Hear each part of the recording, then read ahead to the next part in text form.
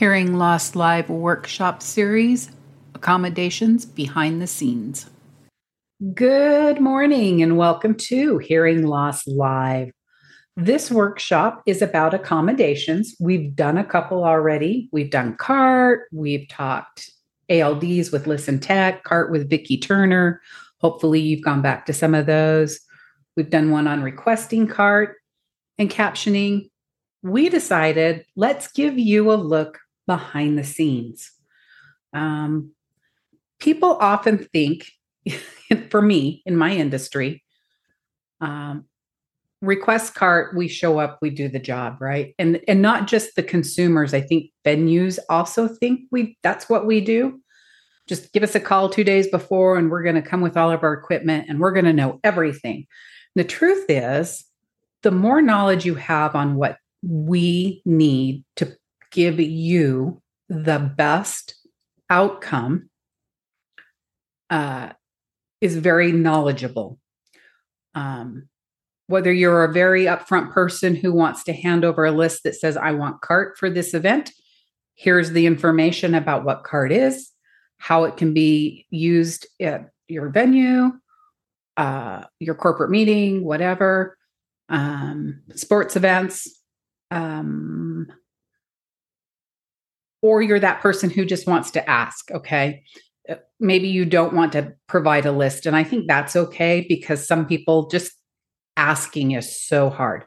So you've asked, but you can know what it is we do. Same thing about assistive listening devices. Recently, Shelley's had to listen to me complain a whole lot about saying they're just checking boxes. And I think she'll kind of explain what that means a little clearer. Venues have a habit of checking the box so that they are in compliance with Americans with Disability Act. Not just with hearing loss, but all disabilities. And sometimes it gets lost that the disability looks different for everybody. And hearing loss is a huge pool of, it looks different for everybody. Because even when you have the same type of hearing loss, it may look different. The sounds for you look different. How the hearing aids work look different. What works with your hearing loss looks different. And so I think venues and companies become overwhelmed. And the truth is, it's very simple to incorporate the needs of every type of hearing loss and whatever that looks like, right?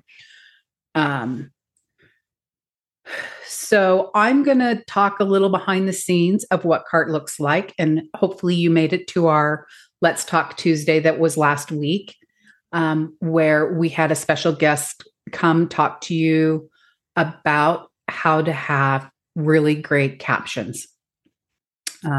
Shelley, I want you to talk about assistive listening devices and what folks can do to help themselves when it comes to those. Because I think ALDs, again, work differently for everybody, right? One size does not fit all. And there's a preference among all of us. And this came to a head for me not long ago. I requested assistive listening, and a whole bunch of it got dropped on the table. Options, yes, we have it all, but it was like nobody understood it. And what one person will prefer this, and it'll work great, but another person will want this system, and this system actually needs to be plugged into the audio system. It's not portable. There are portable assistive listening systems that you can buy. And so there's all these things behind the scenes that need to be decided before you buy it and check that box. Because one size does not fit. Oh, we always say that. There's so many different preferences in the hard of hearing community. I like assistive listening. I have played probably with as much assistive listening as I can get my hands on. Ooh, that's a new system. I want to try that. We once had the Roger educational system. I forget the name of it, and I will have to put that in a box on the side later. But we were at the Say What Club, and they had the phonak Roger big thing that shoots out to the audience, and I was like, I want to try it. Phonak hearing aid. So can you? How do I hook you up to this? And they were like, I don't know. So at that point, it was just being a speaker for the convention. But I'm pretty brave when it comes to assistive listening, and I want to try it all. I want to be able to tell people how it's working. Like I said, I played with everything I got my hands on, and that means I'm fairly knowledgeable about assistive listening. So I can walk in somewhere and go, "Oh, that'll work if you do this and this," and there's blank clicks, and I'm like, "This one is a great system, but it needs to be plugged in over here. What you need is a portable system." But we have all this.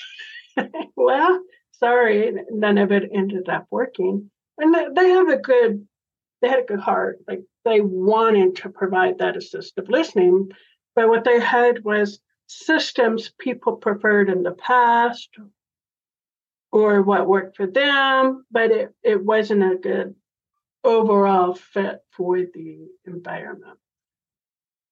So I would like to propose behind the scenes before you buy any venue or classroom or lecture hall or whatever it is, before you purchase an assistive listening system, I would check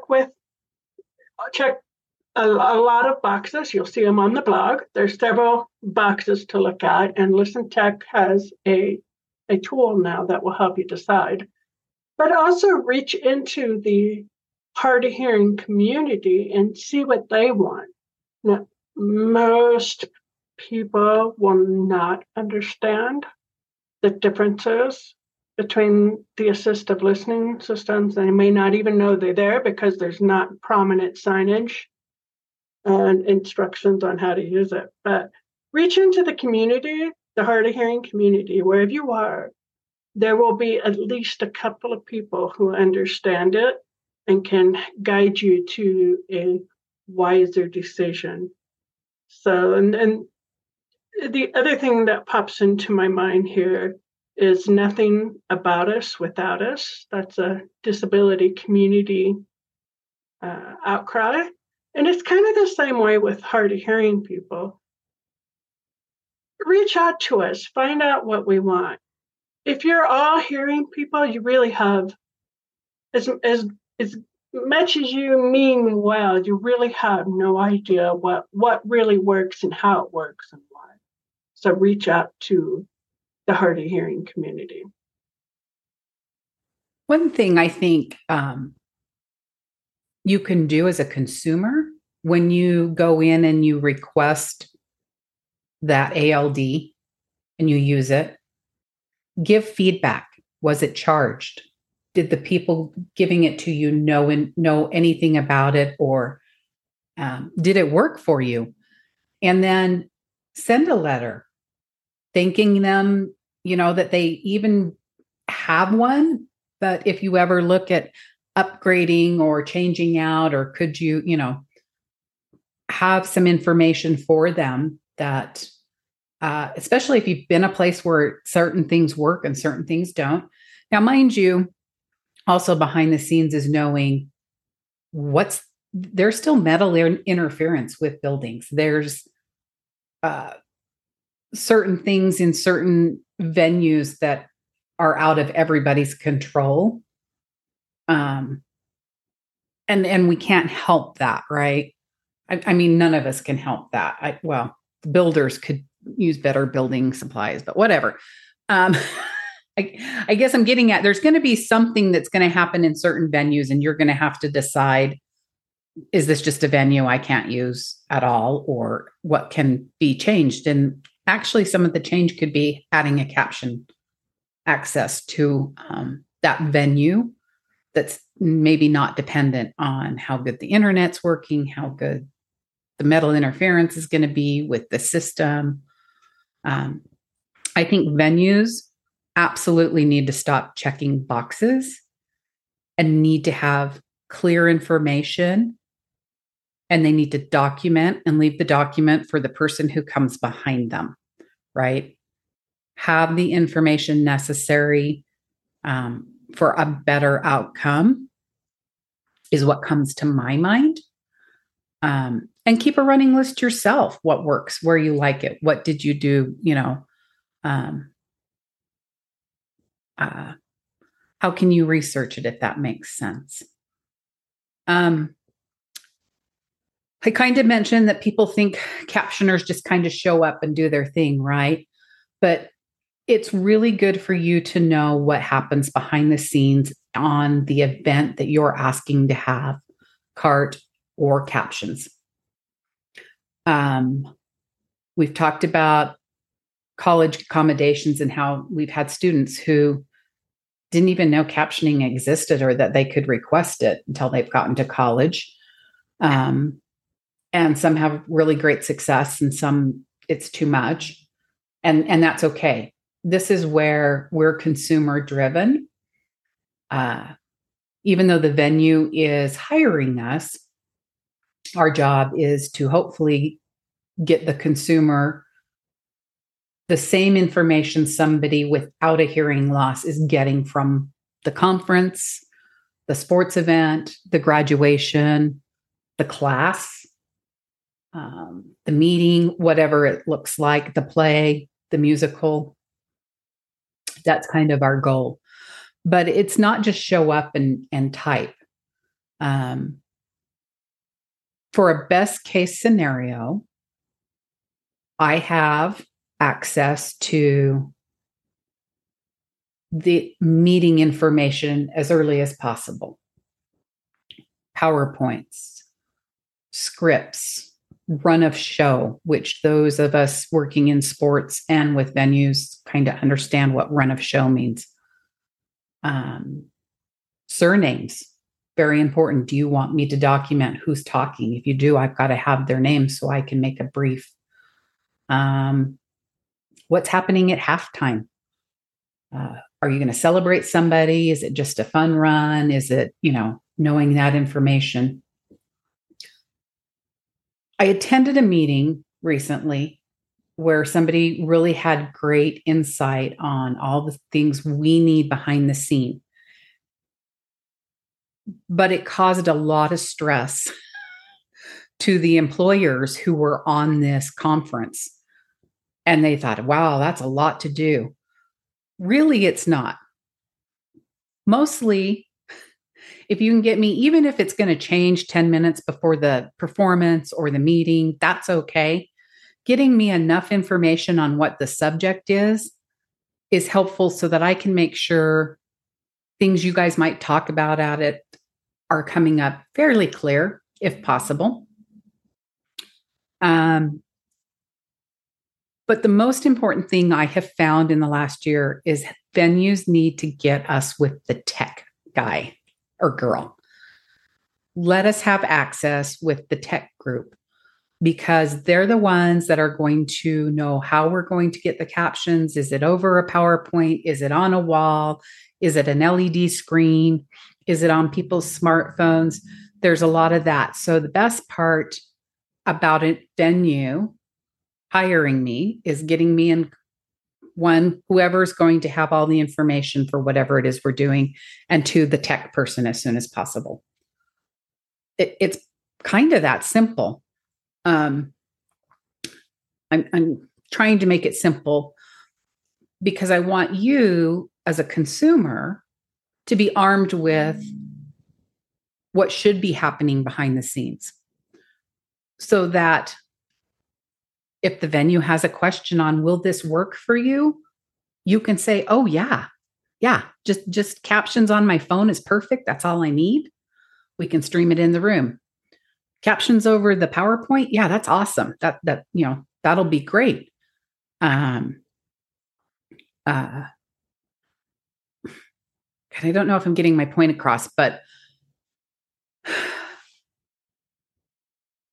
venues sometimes do things like we offer captioning for everything because that's part of our uh, decision in our inclusion. But then if it gets difficult, they don't necessarily know what to do. And that's where they can work with us more on what needs to be done. But if you know you're going to be going to a conference and it's going to be about veterinary medicine,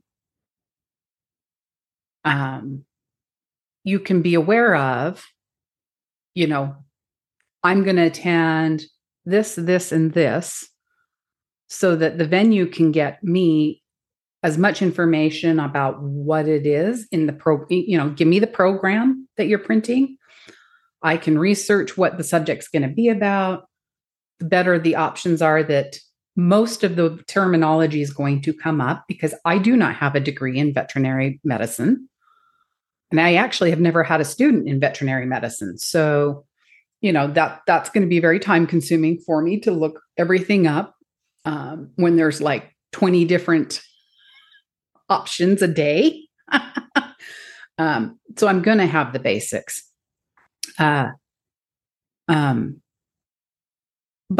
you can always ask, is there somebody who is experienced or trained in this? Use people like Global Alliance who have different lists for people who specialize in different things, and they can help you maybe find somebody who might be a better fit. Know all your options. Do you have anybody locally who can be in person, even if you're doing it remote in person? I prefer it. I'm there if the internet goes down. I'm there if there's, a problem, whatever. But that may not be an option. It's not always an option. So, can you give the tech people a day before to run all the tests and an hour before, all of that stuff? I don't know if it's any cohesive, but what are a thought or a question when it comes to asking venues for captions that you have, Shelley? Well, immediately what comes to mind is going to hearing loss conventions. They want your slides ahead of time, and they want you to leave so much, typically at the top of the slide, so that they can run the captions and the slide and your eyes are right on. But I know this doesn't get done half the time.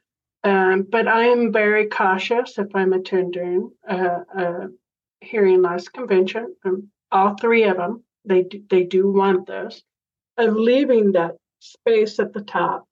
They don't do it at the bottom because sometimes, you can't see the captions over the heads of everybody else in there. So they put it at the top.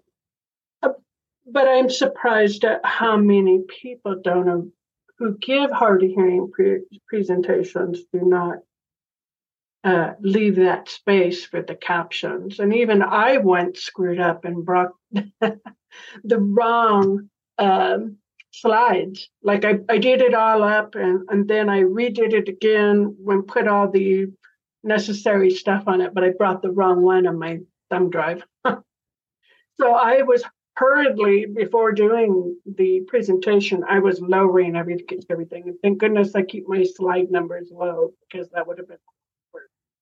So that's one thing for being accessible, what I can do for accommodations behind the scenes. And while Julia was talking about sharing how the captions worked, or she said, let people know what worked, what didn't when you turn it in. And you want to make sure you share the good too and the bad.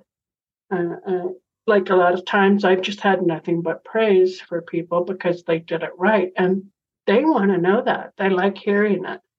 Like I was thinking how we could make it more inclusive in a like a teacher type setting.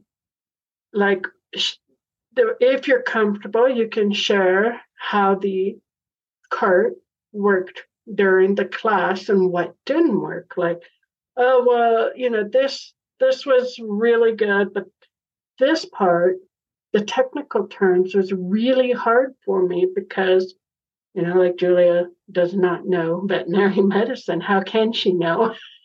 So if you could get the lesson to her prior, to my captioning person prior to the lesson, then I will have the correct terms and all the information I need, and I'm not struggling to find out, research it on my own after the class on top of everything else I have to do. So those are just a couple of things that I thought of. And the other one is that we do have our monthly Talk About It Tuesday workshop. And I see Julia share our information with the people who come and do the captioning for the workshop so that they can see what comes up. Another thing people don't know is that cart providers build their dictionary on their own. It's not handed to them. So I've seen Julia adding things into her dictionary. I mean, over all these years, and she can't possibly have everything. So all the help she gets makes it a better outcome. Thank you. And that's a good one about professors because I think I wrote some information in notes. Professors get very nervous. Why does this contractor want my work? Which just tells you somebody has probably stolen their work in the past, so um, they get a little worried about their work getting out there to strangers. Um, for those who don't know, both venue or consumers, we have ethics. We have ethical guidelines. If a professor shares a PowerPoint with me, I use it for the class and then I don't save it to anything I have. I don't share it with others. I don't even share it with students. Some professors don't want their students to have their slides before class because then they don't come to class. Again, another problem. um, so they need to trust that I'm not going to share with my client or consumer, but if I have access beforehand, it's going to be a much better experience for everyone and look better. And I have a lot of different dictionaries, and there are times that words come up and I'm like, why is it doing that? And sometimes it's the computer deciding, oh, I think this is what you're trying to type, and it's usually quite wrong. And so we do have a lot of different things that can happen, and sometimes it makes it funny. If it's happening almost every sentence, there's a problem. I'm that captioner may be in over their head, and they need to know that they need to maybe change. And it's happened. I've been in over my head, and I've had to tell the consumer because there was nobody else available. This is what I know, and this is what I was given, and they were like, "Oh, no, no, no, no, no! We're going to fix that right now." um, so they will come to your, consumers have come to my, support. Or this week in class, I couldn't get an acronym to come up from what it's PLAFP. And I'm like, I can't get it to come out right. And finally the students like wrote it on her paper for me. And I'm like, yeah, I got it right, but it won't come out of the machine right. She's like, I already know what it is. Don't worry about it. And so I changed it a couple different ways so that the rest of the year it'll come up correctly. I still don't know what it stands for, and I didn't ask. But it helps us have a better outcome overall. It's also, I don't know, something else I wanted, but we really are at 25 minutes. So I might write it in the blog or make a short about it. We hope you're joining us for our Let's Talk Tuesdays. I do not have my calendar down, but our next one is in October. It will be October 3rd. Shelley, do you know what we're talking about? Because I can't remember. Is it limitations? Give me just a second here. I have it pulled up. It is hearing loss limits. Hearing loss limits. We hope you're enjoying our workshop series. We have 2 more left for the year after this. So please join us if you can. Look for our next round of classes coming out. I want to say we'll post them in November. So keep that on your thought process for lip reading concepts, lip shapes, both the advanced and the basics. Will be having their winter sessions soon. I hope you are subscribing to all of our stuff, our newsletters, our YouTube channels, our Buzzsprout. And if you can, hey, buy us a cup of coffee and tell us what you think. Talk to you soon. Bye. Bye.